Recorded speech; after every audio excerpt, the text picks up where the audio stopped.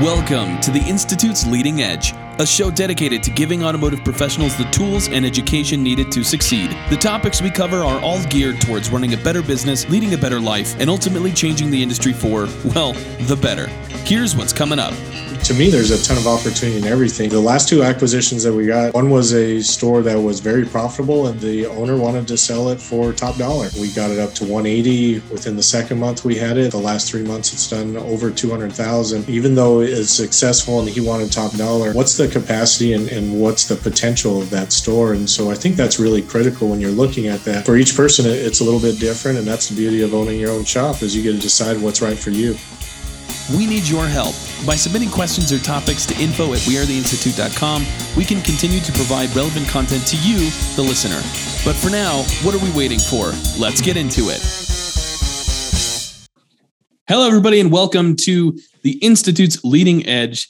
Today, we're on episode number 83, and we're going to be talking about multiple shop operations or opportunities. We've got an MSO team here. These guys have been running multiple shops for a while, and we're very excited to talk to them about their experience in developing, how they got to that point, what they do to make it happen. And it's going to be a great podcast. A reminder here, if you guys enjoy this content, you learn something, please like and give us a share so that we can get this out to more people. Today on our panel, we've got Tom Lambert from Shade Tree and AB Hadley. We have Seth Thorson from Eurotech and Brian Bates from Eagle Automotive Service. If you guys have any comments or questions, we'd love to take those. So make sure to hit them in the comment section down below. We're going to be watching this live so we can answer you guys. We'll get started. So first, let's kind of take a look at where each of you are at. And let's have you share how many locations you currently own and how long you've been running those multiple shops. So let's go with, let's start with Brian. Okay. Yeah, we just closed on our sixth shop on Thursday last week, so we're up to 6. We went from single shop owner to multiple shop owner in 2011, and 2014 got our third shop, and in 2021, so April, May this year, we added 2 more stores and then added our 6th store this last Thursday. So that's where we're at. Seth, give us a quick rundown. Yeah, so I have European stores. We do Euro only. So we have currently 3 stores. We're closing on a 4th, but the building needs major renovation, so we won't be open with that location until next year. We started multi-shop. I started back in 2014. I'd sold the original second location and decided I wanted to focus on Euro only, and we opened our second Euro store in about 2019, which has been open a few years. And now we opened our 3rd store about 3 months ago after building it from scratch. So ground up build. Literally from scratch. And it's a beautiful shop, man. Yeah, thank you. And then we have Tom Lambert. It even impressed your dad. That's hard to do. Tom, give us a rundown here. I'm just currently operating 2 shops. I felt like 2020 wasn't going to be stressful enough, so I bought my second location in February of 2020, and all is good as of now. Well, one of the reasons why we got all of you in here is because you're all at different points, I would say. And we wanted to kind of talk about the transition, the growth, the journey that you've taken. And we know that you guys are running really good shops as well. So it's not just that you've got multiple shops, but they are high performing shops. Dad, did you want to weigh in on this? I'm good. I had 3 shops in the late 90s or late 80s, early 90s, which I sold. And so I also have had multiple shops and a little bit of experience. And then I coach with most of these guys and help them do well. So one question that a lot of shop owners have that are trying to get into MSO is, how did you guys know that your business was ready for another location? Tom, how did you know? Because this was more recent for you. How did you know you were ready? I knew I was ready for the last couple of years, just because my Shade Tree location here, I've had the right team in place and they were hitting goals without really any interaction from me. This shop only needs me for about 8 hours a month. So that's the main reason. I wasn't needed for a long time on the day-to-day interactions, and then everybody was buying in super easy, and it just wasn't utilizing my time to hit the goals that we're hitting at the shop. So I needed something to do with my time, to be honest. Was there a particular moment you can remember when you were like, hey, I think I'm going to buy another shop? Yeah. It was a couple of years ago. I was actually kind of shopping around, going to buy another shop in the Salt Lake area that just couldn't come to terms. They just thought they were worth a little bit more than what I thought. And then it just so happened that the shop I ended up buying just kind of landed in my radar. And then within a week or so, we were in there buying them because they were in pretty desperate need of cash. So just because I want to interject this question just while we're on the topic, how are you going and evaluating the value of those businesses? So as somebody who wants to buy another business, how are you going and evaluating potential purchases there? Yeah, well, honestly, I use Cecil quite a bit for that as far as advice. But for me, I was looking at the shop that I ended up not buying. I looked at their last 3 years of profit and loss statements, factored what their average yearly net was. And then I kind of factored in how much owner's operations there was, how much of the owner's time was involved. And then for me, honestly, multiple locations to me is more of a real estate move. It's kind of a retirement move for me. So I'm more worried about the real estate than I am the actual operations of the shop. The shop just happens to be what I'm going to use to pay the mortgage payment over the next 10 years until I go on the property. So those are the main three things I was looking at. And then obviously staffing and stuff like that, because that's, my top concern of how I'm going to make money is how am I going to get the right people in the seat, right? Yeah. Well, thank you. Brian, when did you realize you wanted to get into multiple shops? I always had that desire to do that, even when we first bought our shop in 2004. And I think it was probably real similar to Tom is just, you get this feeling that, hey, these guys are doing it on their own and gals. And so if they can manage the store while I'm gone, then why not scale and duplicate what we did here somewhere else? It always felt to me as I was buying stores and continue to buy stores that it's not perfect, but it's at a point where we can do it and we're going to stretch ourselves. I think if you wait till it's perfect, then it becomes much different. You just get this point where you're just, gosh, there's this problem. And I don't think you'll ever jump. And same thing with buying, your first store is this a perfect opportunity? Are there no other problems and just a slam dunk, no worries at all? There's always, tons of stuff to worry about, but you do have to have a little bit of a blind faith.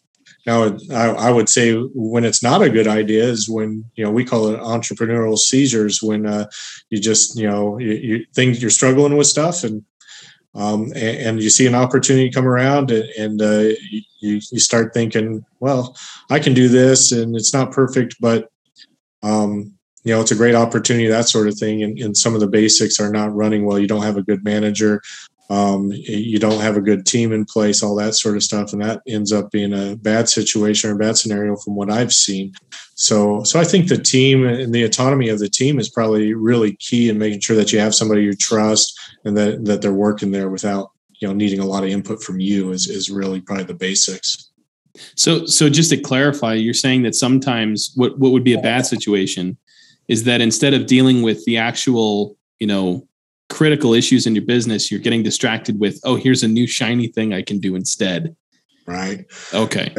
Yeah. And really the key is, and I don't think that it's an anomaly in just the auto repair industry, but I think in business in general, it's all about the people that you have inside your team. And if you're not comfortable with those people and walking away and trusting that they're going to do what you need them to do when you're not there, then don't walk away. But if you do feel like you have that, even if they're not perfect, they're not fully developed, it's not maximized, I think it's a great opportunity to just start putting feelers out there and looking and saying, hey, look, if a good opportunity came around, then I would take it. I also think that the opportunity plays into it as well. If it's something where you look at it and you say, man, there is a lot of stuff going on at this store. It's an ongoing concern, but there's a lot of dysfunction and I'm going to have to spend a lot of my time there.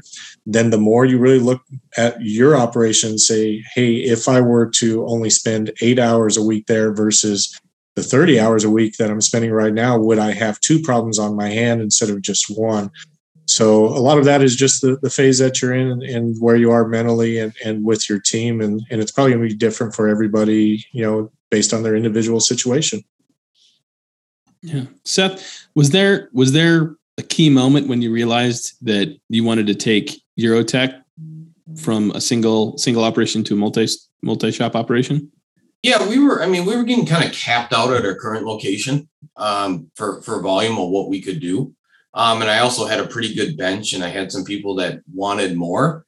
And, a big driver was the glass ceiling that exists in our industry with a single model store is you're going to have some really good techs. You're going to have some really good managers. You're going to have people that feel they hit that glass ceiling and there's nothing more they can do. And they go leave to do something else. So, a lot of it also is retaining your best people and giving them opportunities.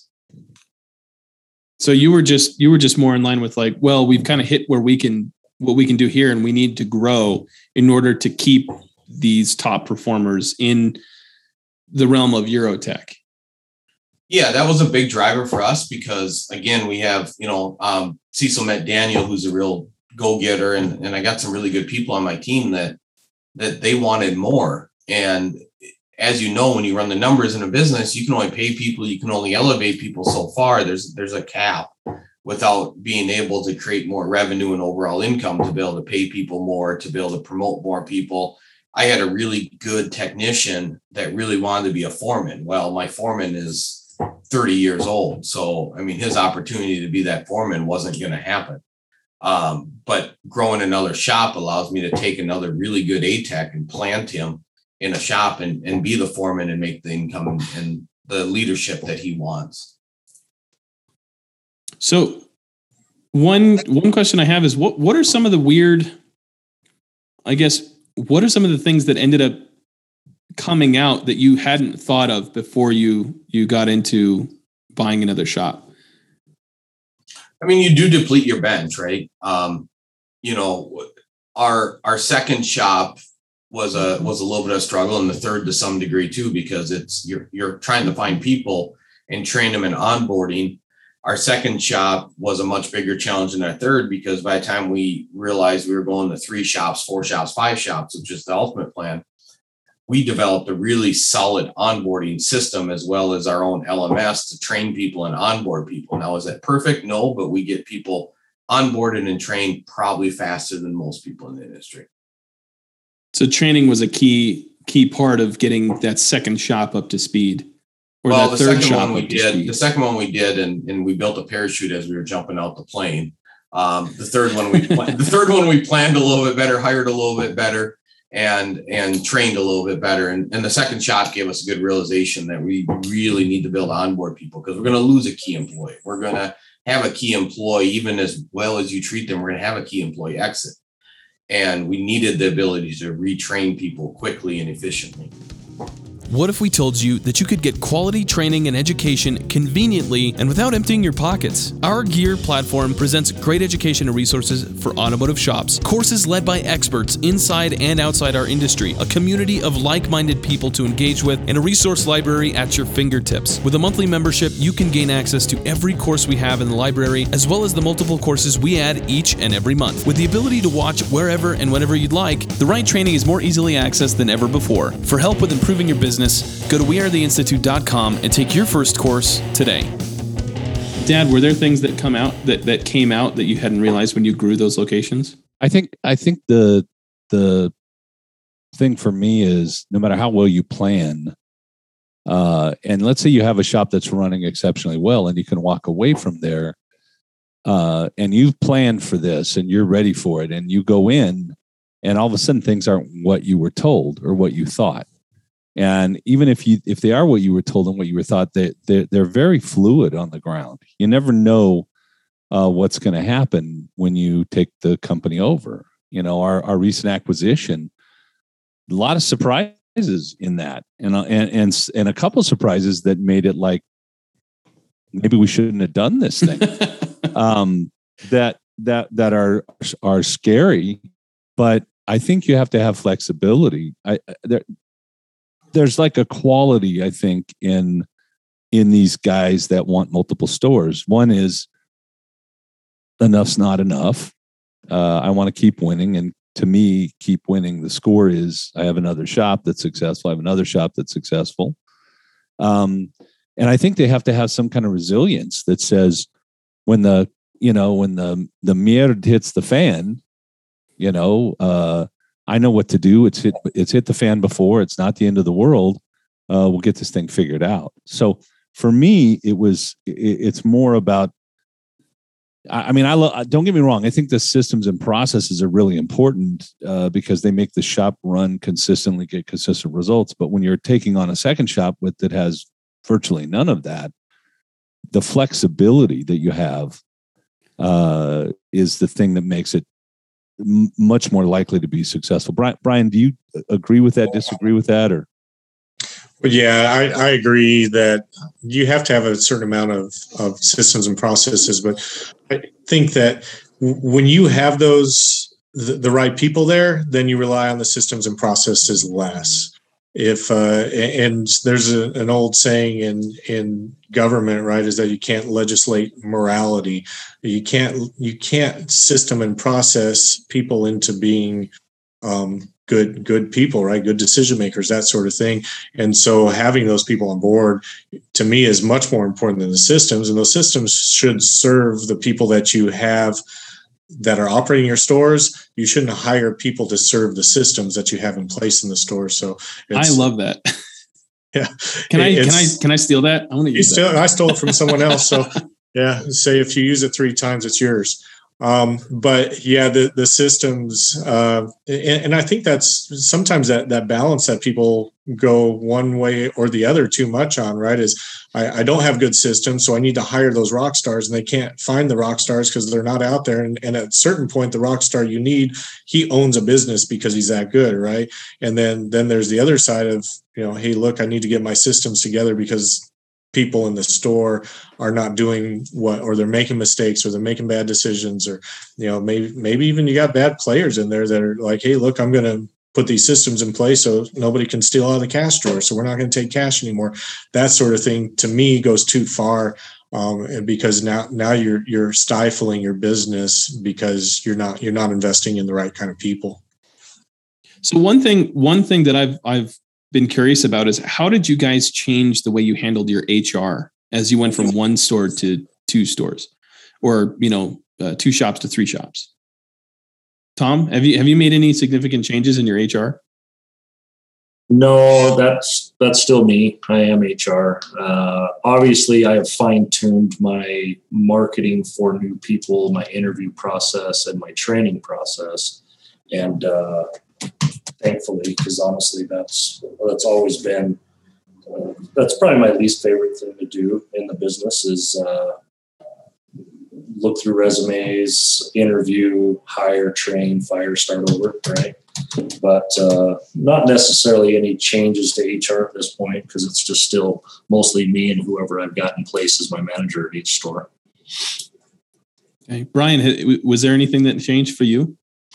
For me, the HR is like one of the funnest parts, right? And it's not benefits and payroll and all that. It's the human resources in the true sense of, we're in this business. It's the people business, and developing human development inside of the company is super exciting. And the more we progress as a company, then the more time I get to spend on really developing people. And to me, that's where all the action is. That's where the significance is in this industry. As you progress and you mature as a shop owner or as a store manager or any professional in this industry, it's developing and interacting and having impacts on people's lives. And something that my goal is to always look back 5 years from now and say, man, what we did last 5 years is pretty cool. And in the next 5 years, we're going to do this, or these are the goals. And you look at, this is where we're at and this is where we want to be. And in your mind, it's like that straight shot. And to Cecil's point, in all actuality, it kind of goes like this. And there's moats and alligators and, bombs that landmines you're trying to avoid, all that sort of stuff. But at the beginning, you're going, okay, we got to get from there to there. And then the excitement, the challenge, the fear, just the surprises, all that sort of stuff, just go in on it go in the system, and it's part of the process. And people, Cecil said that there's certain people that are geared towards multiple shop ownership. And for me, it's not only just, growing and growing and growing, and it's a bit of a drug to some extent, but you want to see, hey, how far can I progress myself? But then the more people that you get on board, you look back at them and you say, man, in order for me to progress, I've really got to get those people to move forward. So how far can I move these people, and finding the right people that are driven, that want to excel, and making sure that you're not the lid that they're hitting as a leader. And so you have to stay ahead of that, and you have to keep expanding yourself so that you grow, and it gives them potential to grow along with it. So for me, the human resource has turned into, let's get people that are really good and love the numbers and organizing things and all the details, because I don't like that, and get those people to do that. So it frees me up to do the thing that really excites me. Well put. Seth, what did it take to get the second or third location up to speed? I mean, it's like Brian said, it's training your people. I probably rely a little bit heavier on systems because we're built on, we want a consistent product across all the stores, and we have a very discerning customer with the European market that they are highly demanding. So I do probably have a little bit more systems, maybe. I don't know, but our stuff has, in our view, in our organization, our stuff has to be pretty exacting because our customers demand it from what we do with the cars we service. But as far as onboarding the stores, it's, we try to do the transplant model, right? So I don't open a new store generally unless I have somebody on my bench that's trained, that's cultured in our company, that knows what we do, so that I don't, even though I have the systems and processes, like Brian said, you have to have good people. I want to take somebody that's really good, and at least one person has to be transplanted into my new store. So I won't open a store with a whole new staff. Now, there's other people that'll tell you that you should never break your golden goose. I'm maybe the exception that says I'll break my golden goose, and I'm going to take one person and transplant them to a store, because that ensures that I have somebody I can trust, that I can rely on, that if something is going on in that store that shouldn't be, that I have a trusted person in that store that's going to go to me or Daniel, my COO, and say, Daniel, like, this is not the Eurotech way. This is, people can fudge systems and processes. You still, at the end of the day, have to have people you can trust and rely on. And putting somebody in a store allows that person to have feedback and say, they're not doing it the way we should. And so we can go in there and get it corrected. I think one of the keys, excuse me, I think one of the keys is not necessarily you raided the other store and you killed the golden goose, because you didn't do that, but you have built and are constantly building teams, and you know how to give authority away to the right people, in the right way at the right time, and hold them accountable. So there is a leadership management piece of this that I think if it's missing, that you buy a store and you're the guy that says, oh my God, I've got 2 stores and I don't know what to do. And man, I got to get rid of one because it's driving me nuts. Instead of, you have Seth has Daniel, and Daniel frankly does an awful lot of the work, but that's the way it's designed, and it's his job to do it. And Seth makes sure that happens that way. Tom me and Daniel just wrapped up an hour-long meeting before this, because we meet every Wednesday, because he carries out most of what I do. But I walked into one of my stores 2 days ago, and we had a guy that had been there for 3 weeks, because I hadn't been to that store for 3 weeks. And all of a sudden it's like, who are you? But that's okay because he was vetted by the right people in the right way. So in you go. Tom, you've got your gal that just literally unbelievable manager for your store that does unbelievable numbers and gives you the freedom and the ability to go do the other thing, whatever that is. And I'm really sure that Brian has people in play. I've seen them. I've shaken their hands that he can give away authority and say, here, you take care of this. And then that gets taken care of. Without that, I think you can't go to number 2 or number 3. Or if you do, by the time you get to number 3, you're pretty much broke. All your hair's falling out and you're about to have a stroke. Yeah. And I think to Seth's point, right? I mean, it's that level of the systems and processes. And there is the balance. And I love football analogies, and I love Lou Holtz, and he said, frankly, when I have better players, I'm a better coach. But that didn't mean that Lou just said, hey, he coached guys like Rocket Ismail. And they just say, hey, look, just go run a route and we'll throw you the ball and get out of the way. There were very specific game plans and plays, and there was that training and that practicing that went together. And the better player you have, and the better those systems serve those players, then the better results you're going to have. Because you can't just say, hey, here's a shop, you're a great person, and and we'll get out of your way and you do your thing, and then it's a mess, and expect to retain high quality people and produce great results. And the exact opposite is true. You can't put people that are not competent and professionals in this industry, give them a great game plan and then expect them to execute it. So it's balance, and for each person, it's a little bit different. And that's the beauty of owning your own shop, is you get to decide what's right for you. So what I've heard, just a quick recap, is a good solid structure of systems and processes, and a very good team building system where we're developing the right people to run those systems. So people and process. Is there anything else that has gone into this that would add to this equation for anybody who's thinking of getting into MSO? I mean, my thing I've seen a lot of with friend shops and stuff is what I call, you have to be able to let go and trust people to do things. I see too much what I call pigeon shit management, where they fly over like a bird and poop on everybody. And because they got too much to do, then they fly out again. And I see that happen a lot. And if you're going to go MSO, you have to be ready to delegate things out and let them fail, and then help pick up the pieces and build them back up and figure out what went wrong. But you have to let them make some mistakes. You can't, if you're going to go MSO and want to be a control freak, you're in for a hurting.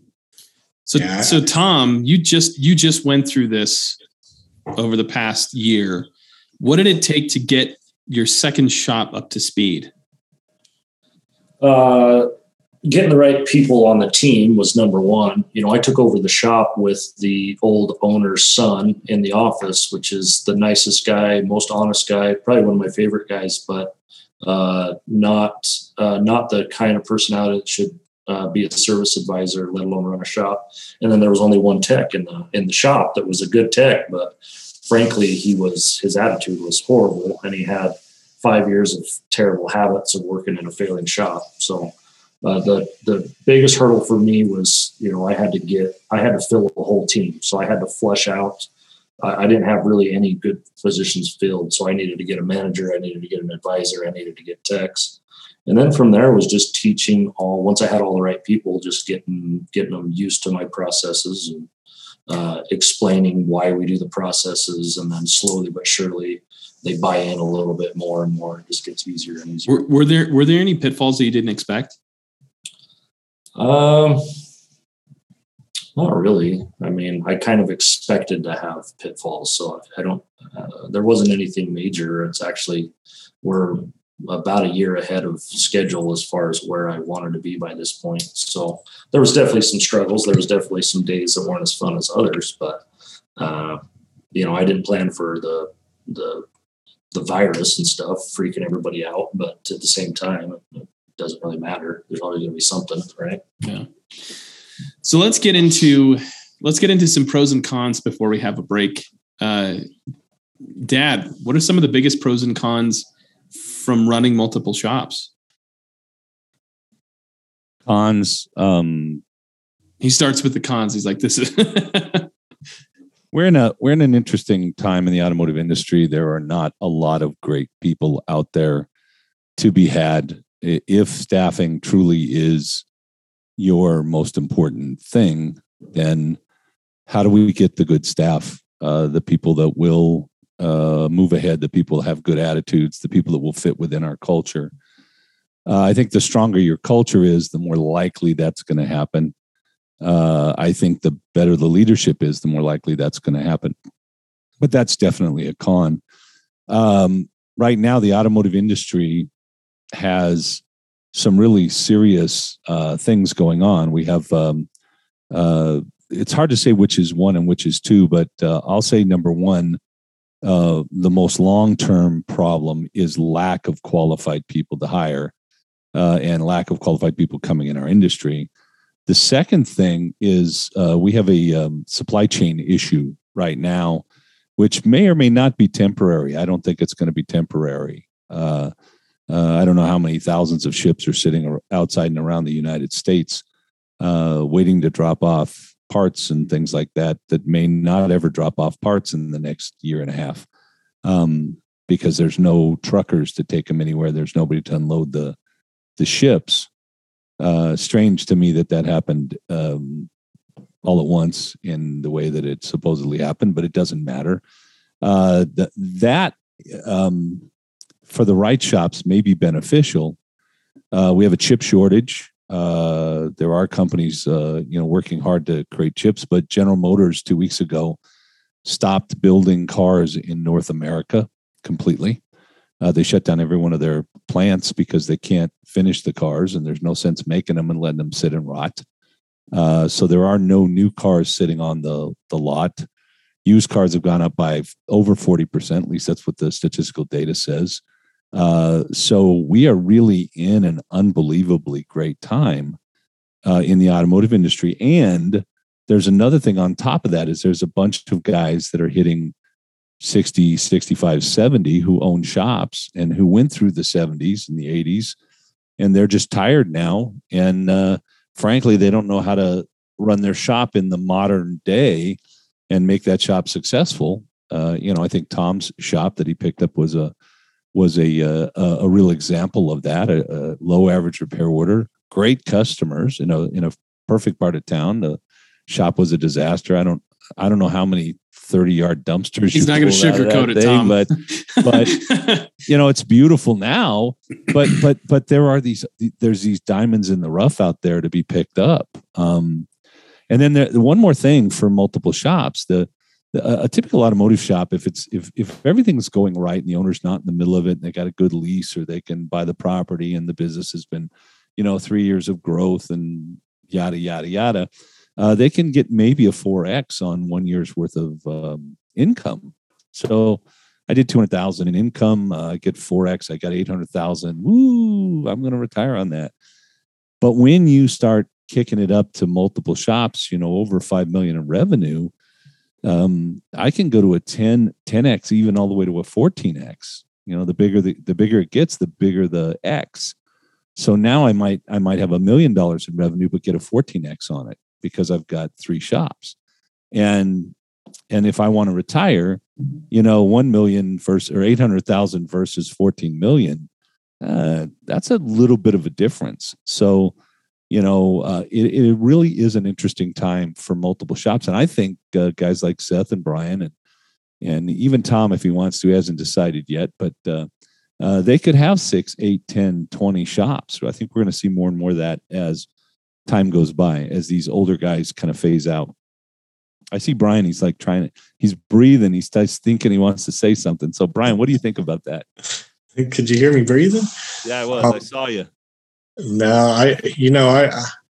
I think that this is and since I've been in the automotive industry, it's just opportunity after opportunity. And yeah, there's a lot of pitfalls, and there's some guys that are running with you in the pack, and they, they trip and fall on their face, and you just keep moving along with the herd, right? But there's a huge opportunity in people, in human development, and I think that Cecil is absolutely right and spot on in the fact that the biggest threat we have right now is the fact that people are exiting our industry faster than they're entering the industry.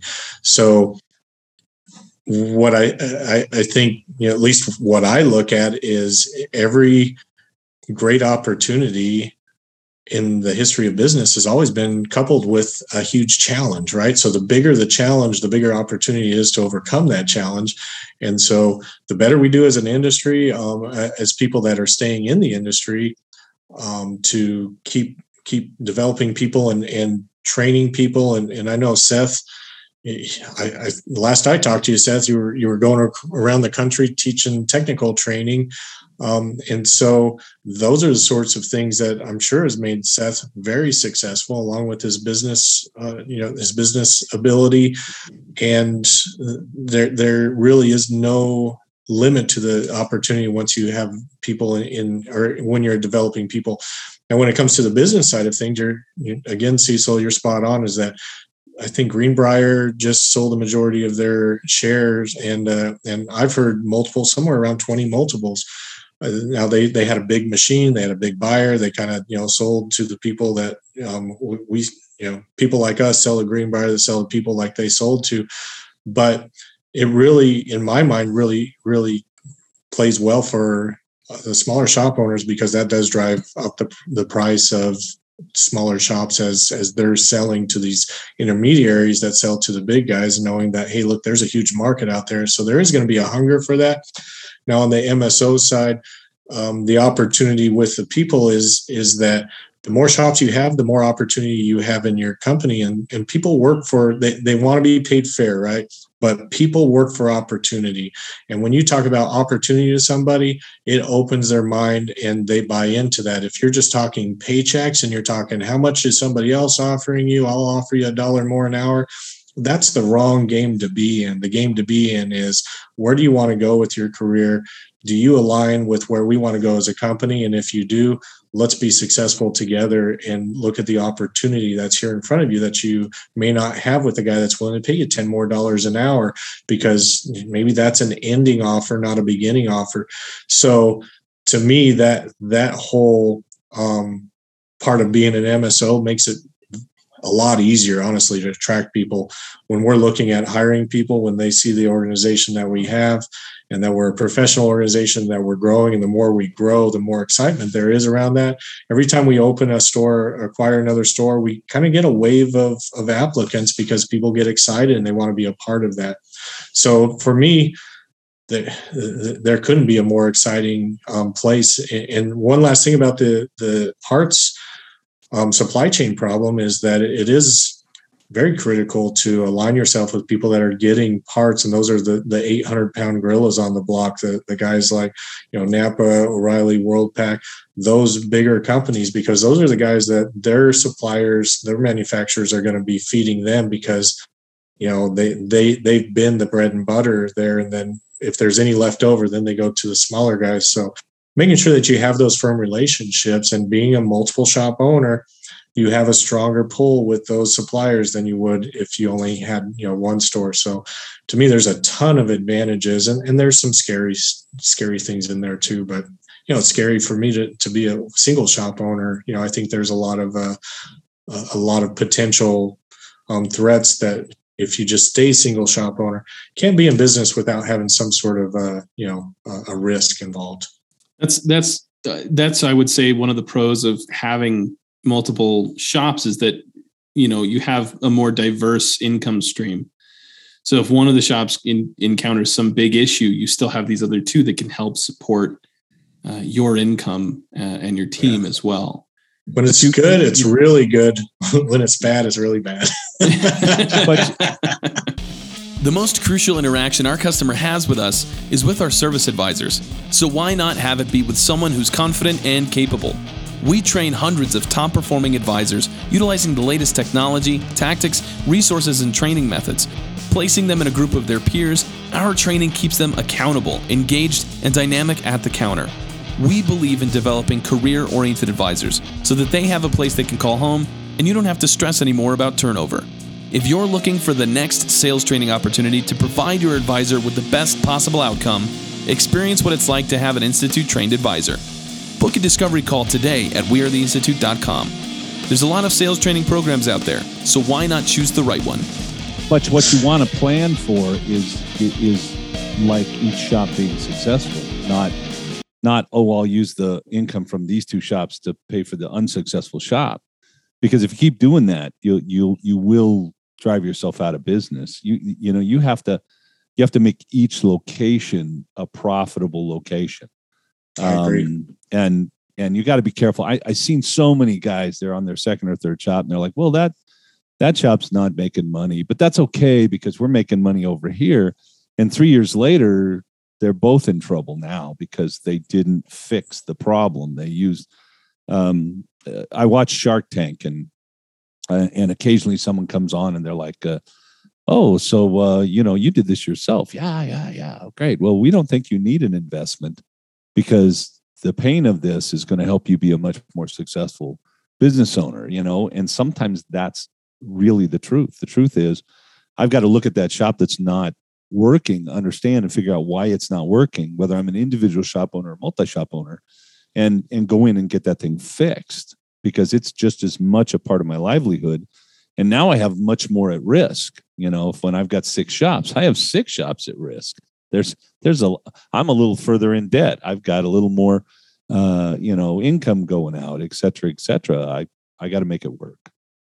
So this is a great spot to take a break. I want to get back to the pros and cons of having an MSO. But before that, I just want to talk about the fact that we have courses online. We have our entire 2022 schedule up for all of the trainings that we, the Institute, are doing. There's a lot of trainings we're doing with the Napa BDG. Those are on there on our website at wearetheinstitute.com. If you click events, you can see those. We've also been doing some training for the WorldPAC Training Institute as well. And we sponsor our own classes here at our training facility here in Ogden, Utah. And they range from a variety of different topics from leadership management, financials, systems and processes, marketing. And we also try to employ a lot of instructors that are specialists in those areas as well.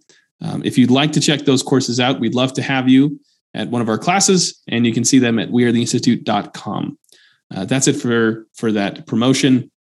Let's get back into some of the pros and cons of running an MSO. Seth, give me a pro and a con.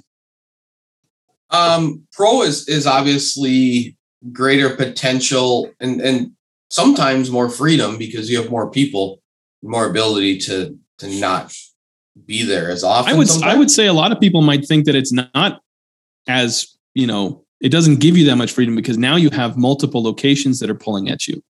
Depends on how you do it. And Seth depends how you structure it. Seth does it well. Yeah. I have somebody else that handles all that. He's the one that's stressed out, but he gets compensated for that. Cons, obviously the people side, right? More stores, more headaches. You're going to have people calling in sick, your manager that's out sick. You're trying to figure out how to cover that. You're going to have we had a foreman that just exited the industry. It's tons of back issues. He just can't do it anymore, even though he wasn't even a production foreman. So you're going to have that. And that's not an easy position to replace. So as much as I'm not generally involved in hiring, I'm generally involved in hiring our leadership team replacements. And so that's a con when you're trying to fill that, where you can't just fill it from the store. So, that would be one of the bigger ones. Let me ask you a question. Brian, Seth, and Tom, when you guys go to hire for a position, do you really try to hire from within and move people through, or do you try to hire from without, or is it a combination of both?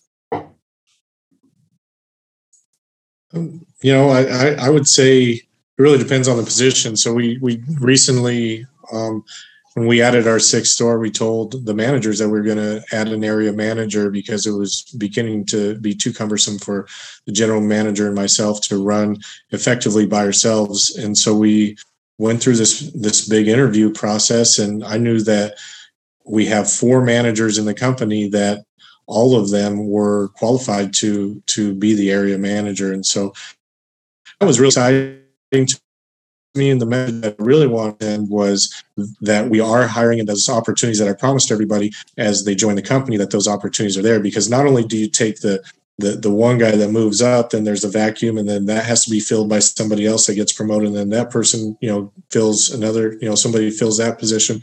So it is multiple promotions going on at one time. Now, we did run into a situation where a couple of years ago where I needed a general manager, and I just didn't have somebody that fit that bill that had the competency to do that within the company. So it was frankly a big risk for me to hire somebody outside of the company. And I did that, and it worked out very well, but I had to really make a big decision and know that what I was doing was going to send a message to everybody, and it ruffled some feathers, but in the end it worked out. And I think the more you can hire at a lower level, more of an entry level into your company, the better off you are, because it's going to be a little less expensive. Those people come with less baggage. They're more teachable, all that, but it really depends on how well you have systems and people in place that have this teaching and abundance mentality, that they're going to teach and develop those people that are coming in behind them, that are going to fill the void when they get promoted, that they're going to have somebody there to take their place. Take a second, because I think you're talking about something really important. Expand on the abundance mentality just a little bit for us. Well, I think you have people that have a scarcity mentality, and that is, hey, there's only a finite amount of opportunity and things that are available to me, and if I share that, or if I don't guard that closely, then it limits me as a person. And abundance mentality is, there is so much out there that I can afford, and actually it benefits me to share and to give and to develop other people and to help them get along, because when they do, then I get to move forward, and it develops me, and I grow as a result as well. So, you run into those people. There's shop owners out there that they don't want you to talk to anybody because they feel like you're competing for the same customers. And my mentality is, man, I can only take 2,000 active customers per shop that I have to really run an effective shop. And I'm in a market where there's 40,000 people within my market area. There's not possibly enough stores to take that over. So that's really, my nutshell kind of definition of an abundance versus scarcity mentality. I find it interesting. You said I just need 2,000 in your client base in a market of 40,000. A lot of shop owners don't take the time to realize that or think about that. Right. Just putting a pin in that for everybody who's listening. Tom, I want to get moving. I know that you've only got 2 locations at this point, but and we'll expand upon this with Seth and Brian here. But what have you guys done? What has been your strategy in acquiring the next shop, and how has that changed over time? So, Tom, I want you to talk about your strategy, and then Seth and Brian, I want you guys to talk about how your strategy has changed as you've been acquiring more locations. Yeah, I obviously am putting together a strategy if I keep hanging out with guys like this and get convinced to buy 4 or 5. But I would do it now that I've done it once. Obviously, I think doing it again would be that much easier, and so on and so forth, But my strategy in getting ready to buy the second location was obviously to dial in the people in the first location and then get them feeling good about me stepping away, so they didn't feel like their leader was abandoning them. So I had to make sure that the leader that I, hired as my manager was seen as the leader with or without me. So my strategy was to just make myself scarce for about a year leading up to it, even though I wanted to be at work more often. Honestly, I actually purposely made myself unseen so that as I stepped away, it didn't freak out the beast I've got going. My latent store will do 3.7, 3.8 million, somewhere in between that this year, and drop a lot of money out the bottom. So my number one goal was don't mess with this while we're going to pursue something else to do. And then, now that I've got the second location, it's the same thing, getting the people on the team. And then I'm thinking forward several years to, I know, okay, if 3 years from now, I'm going to need a good service advisor. I probably need to start looking for like an assistant service advisor now so that they can be working with my two good advisors for the next couple of years so that when we're ready for a third advisor, we've got that person growing. So just kind of my number one concern, honestly, is just staff. When you've got the right people to do it, you're good to go. But as I bought my second location, I didn't have any staff. So guess who did those positions until I could hire and train those positions? That was me. And I'm not a huge fan of being a shop worker. I'm a way better shop owner. So when I move forward, if I was to buy a third location, I think I would do something similar to what Seth is doing. I think I would probably actually bring one of my top performers from my shade tree shop into the mix and have them actually start overseeing all three locations when I buy the third. Awesome. Seth, did your approach change? A little bit. I mean, the second store we bought, but then I did the kind of the unthinkable, right? I bought a store that was doing $500,000-$600,000 in business, and I fired every single customer 3 days after I bought it because I want a Euro store, and they were doing domestic and Asian cars, and I wanted no part of those. So I bought a store. It was underperforming, so I bought it cheap, but I fired every single customer.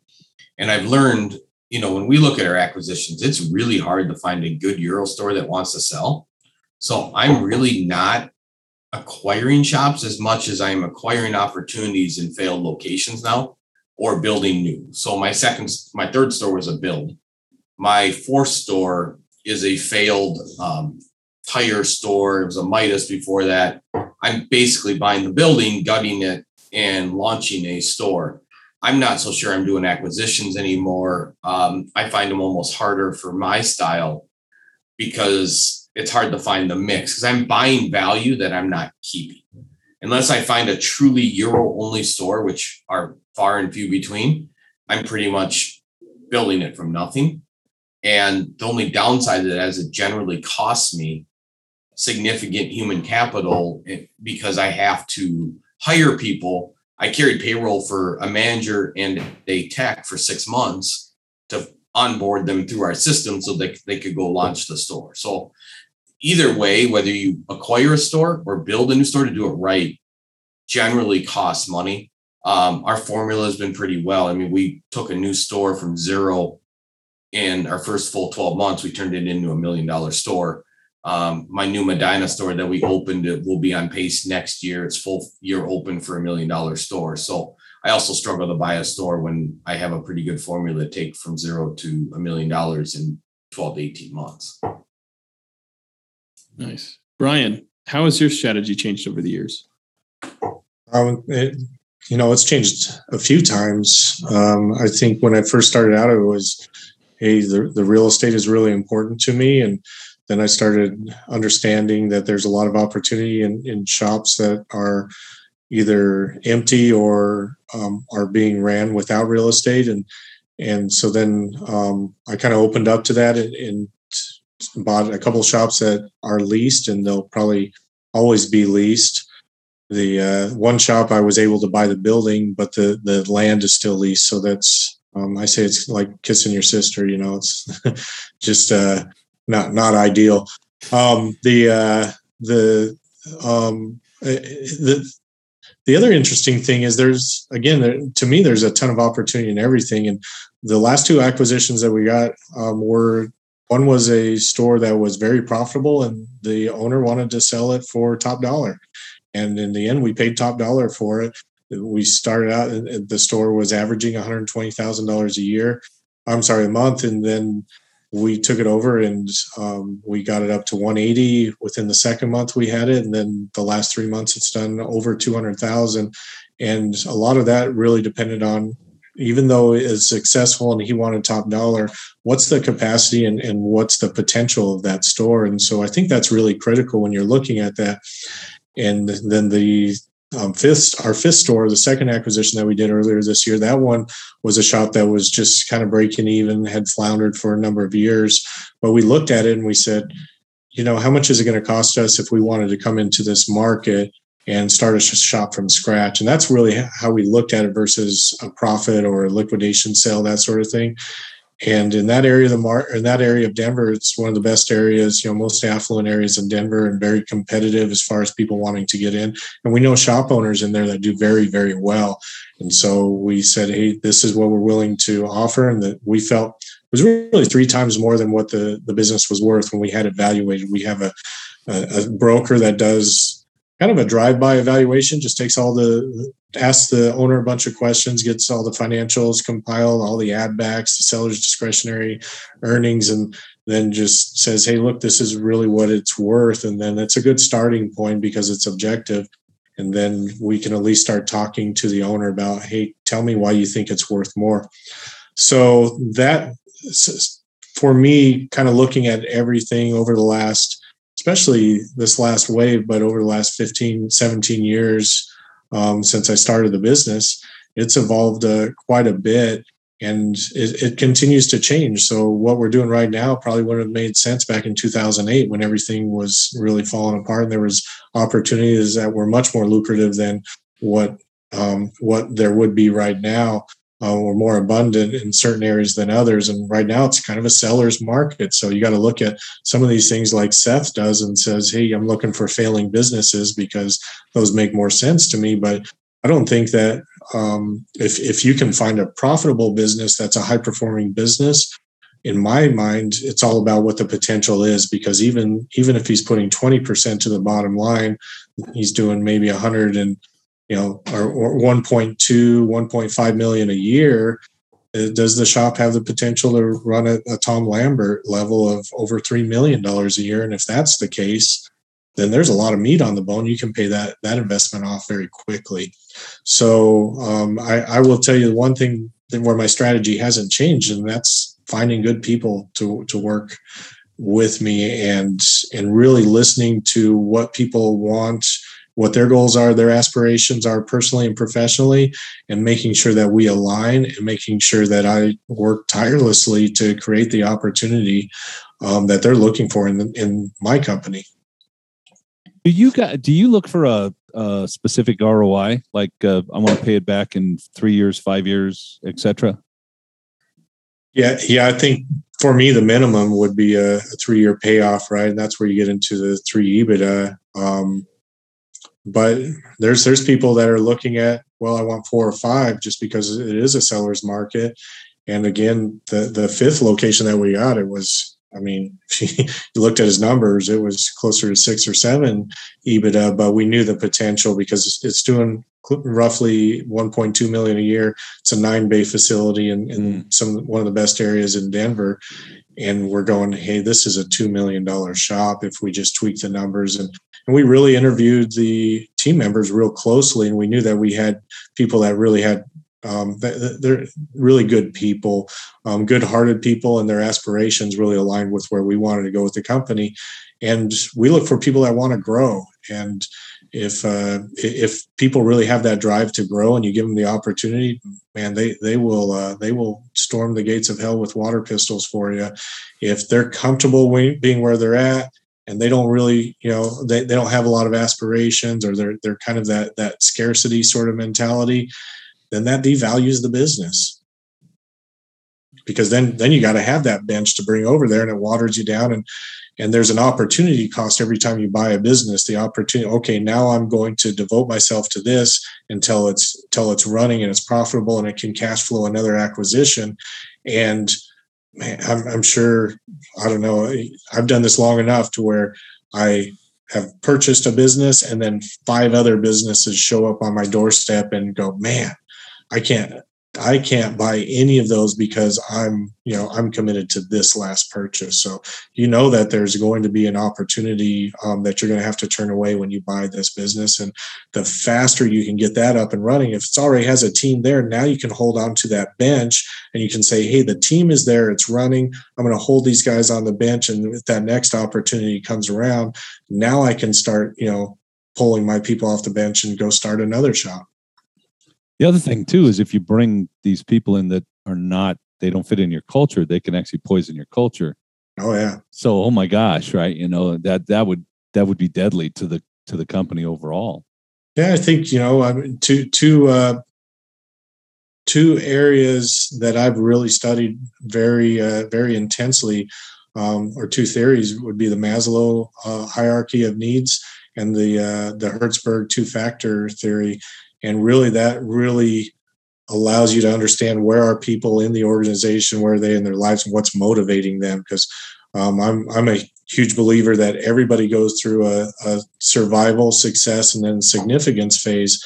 And if you're talking to somebody that's really trying to survive and you're talking about significance that they can have in the industry, they don't want to listen to you. If you're talking to somebody who's very successful and they're wanting to do something that's more rewarding and more fulfilling personally to them, and you don't give them that opportunity and talk about how they can be significant and how they can help mentor and grow other people, then there's a good chance you're going to lose them because somebody else is going to ask them to do that for them and their company. So you really have to know how to talk to people and know the phases that they're in and really play to that and show them the path in your company that they can take in order to fulfill what they're looking for in their short and long-term goals. That's brilliant. We're at that point in time. I love the train of thought of discussion we're going down right now, but we're at that time where we got to start wrapping things up. Those of you who are listening, if you'd love to have another episode like this, let us know in the comments below, or you can email us at info@wearetheinstitute.com and say, hey, do another MSO episode. I want to thank you guys so much for being here. Tom, Seth, Brian. We work with a lot of shops to get them to that point where they can become MSOs. And we still work with a ton of MSOs out there. So if you guys are interested and want to talk to the Institute about how we can help you get there, we'd love to. I want to wrap up with just kind of a what should be a top priority for owners who are watching this to either expand or, move from one operation to multiple operations or to grow their existing MSO. So think of top priority that you would suggest that listeners out there should hear. And we'll start with Brian. I'm going to go back to people. We are in the people industry. We just happen to fix their cars for them. And there's really 4, to me, you have to look at your business as a vehicle, right? And it's really similar to, if I abuse my body and I neglect my body, then all of a sudden I'm not able to go out and enjoy, outdoor activities. I can't climb mountains, all that sort of stuff. And the same thing with the business is that the more you have healthy habits and do things that increase the health of your business, then it takes everybody where they want to go. So the team members should look at that business as a vehicle to get you where you want to go. So if you suck at drive resources, you overpay, you don't pay your bills, you're putting on lousy parts, you're not investing in the growth and the education within your company, then your business is going to be fat and lazy and incapable of taking you to where you want it to take you. So really being disciplined, knowing your numbers, knowing people, knowing and teaching people, developing people within to take over that responsibility and scaling your knowledge and your business to those people that are in there, that are hungering for that and driven, and finding those driven people that want to go to the same place you want to go, and they see the business as a vehicle to get you there mutually successful. That's key. And if you have people, or if you set off this aura that this business is here to serve me as an owner, and you're here to be, my servants, that's going to really stifle anybody in business, I believe. So that would be my key takeaways, Kent. Thank you. Dad. I think Brian said something kind of important. I don't know. It's important, period. The failures of the business are the failures of management and leadership. They're not the failures of the employees. Management and leadership should recognize when they have an employee in the wrong place, be able to make the adjustments to that and not let the business fail. When the business succeeds, the success of the business is the employees. They get the credit because they did the work, and if you have that mixed up where you think that they work for you and it's their job to put money in your pocket, you're mistaken, and it's going to make things difficult for you, and you're going to have a hard time managing people and getting people to come along and really see the vision for themselves and for the business. So you're going to continually fight this throughout your thing. For me, I think I need to be solid, or at least fairly solid, in the one company I have. I don't want to kill that. And then I might want to take a real hard look at myself and say, am I someone who really wants multiple businesses? Because if you're not, and you go down that road, it's not going to be as fun as you think it is. Now, a guy like Brian and Seth, they're very successful, and Tom, they're having the time of their lives helping people be successful and generate money and, putting new shops in place. But I met guys that had their second shop that it was just almost the death of them to have a second shop. So be sure you're that guy or that person that wants, and then it can be really fun. So I'll leave it at that. I guess, the people are so important, but also you have to say, this is not going to be simple and it's not going to be easy. I mean, it's certainly doable. A lot of other guys have done it. And I have to stick with it and really, learn as much as I can learn from guys like Seth and Brian and people that have done it before. Tom? I was going to say almost identically what Cecil said. A lot of the multiple shop owners that I've come across in like the last 5 years, I don't think those shop owners are doing it for the right reasons. They're almost doing it for pride. Like, look what I've done. And so they get one store and they run it for a little while and they're doing okay in my book. And then the next time you talk to them, they got 3 and they're not a very happy person. But then they tell you how many stores they have with almost like it's really impressive, So I guess my thoughts are, for myself moving forward, if I move forward buying another shop, I want to make sure I'm doing it for the right reasons. I like to do everything with intent, not to impress people. I network with a lot of successful people in a lot of different industries. And when you're the guy in the room that says, oh, I'm an auto shop owner, it's generally not the most impressive title, because our stereotypical shop in the industry is not known as the Seths and the Bryans of the world, but for me, I don't care. So I don't, I don't care to stand up in a room and say, oh, I own 5 shops or 10 shops. I just want to do it. I value my time. So if it's going to be fun to do the third one and it's going to be good for my family, I'm going to do the third one, but I'm not going to do it to impress you. Right. I like that. Seth, you want to finish this off?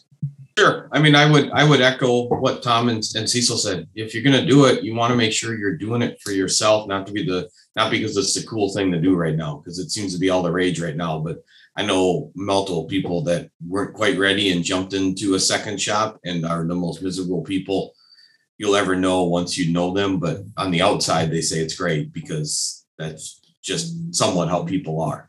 I would echo one thing Tom said earlier. Can you disappear from the shop for a month like he did? Can you just disappear and can the shop run? Then you're ready for a second shop. I made that mistake. I thought I could get a second shop going. I wasn't to be able to walk away from my shop for that long. And my first second shop was a mess, but I'm so stubborn I did it again. So, but I learned from it.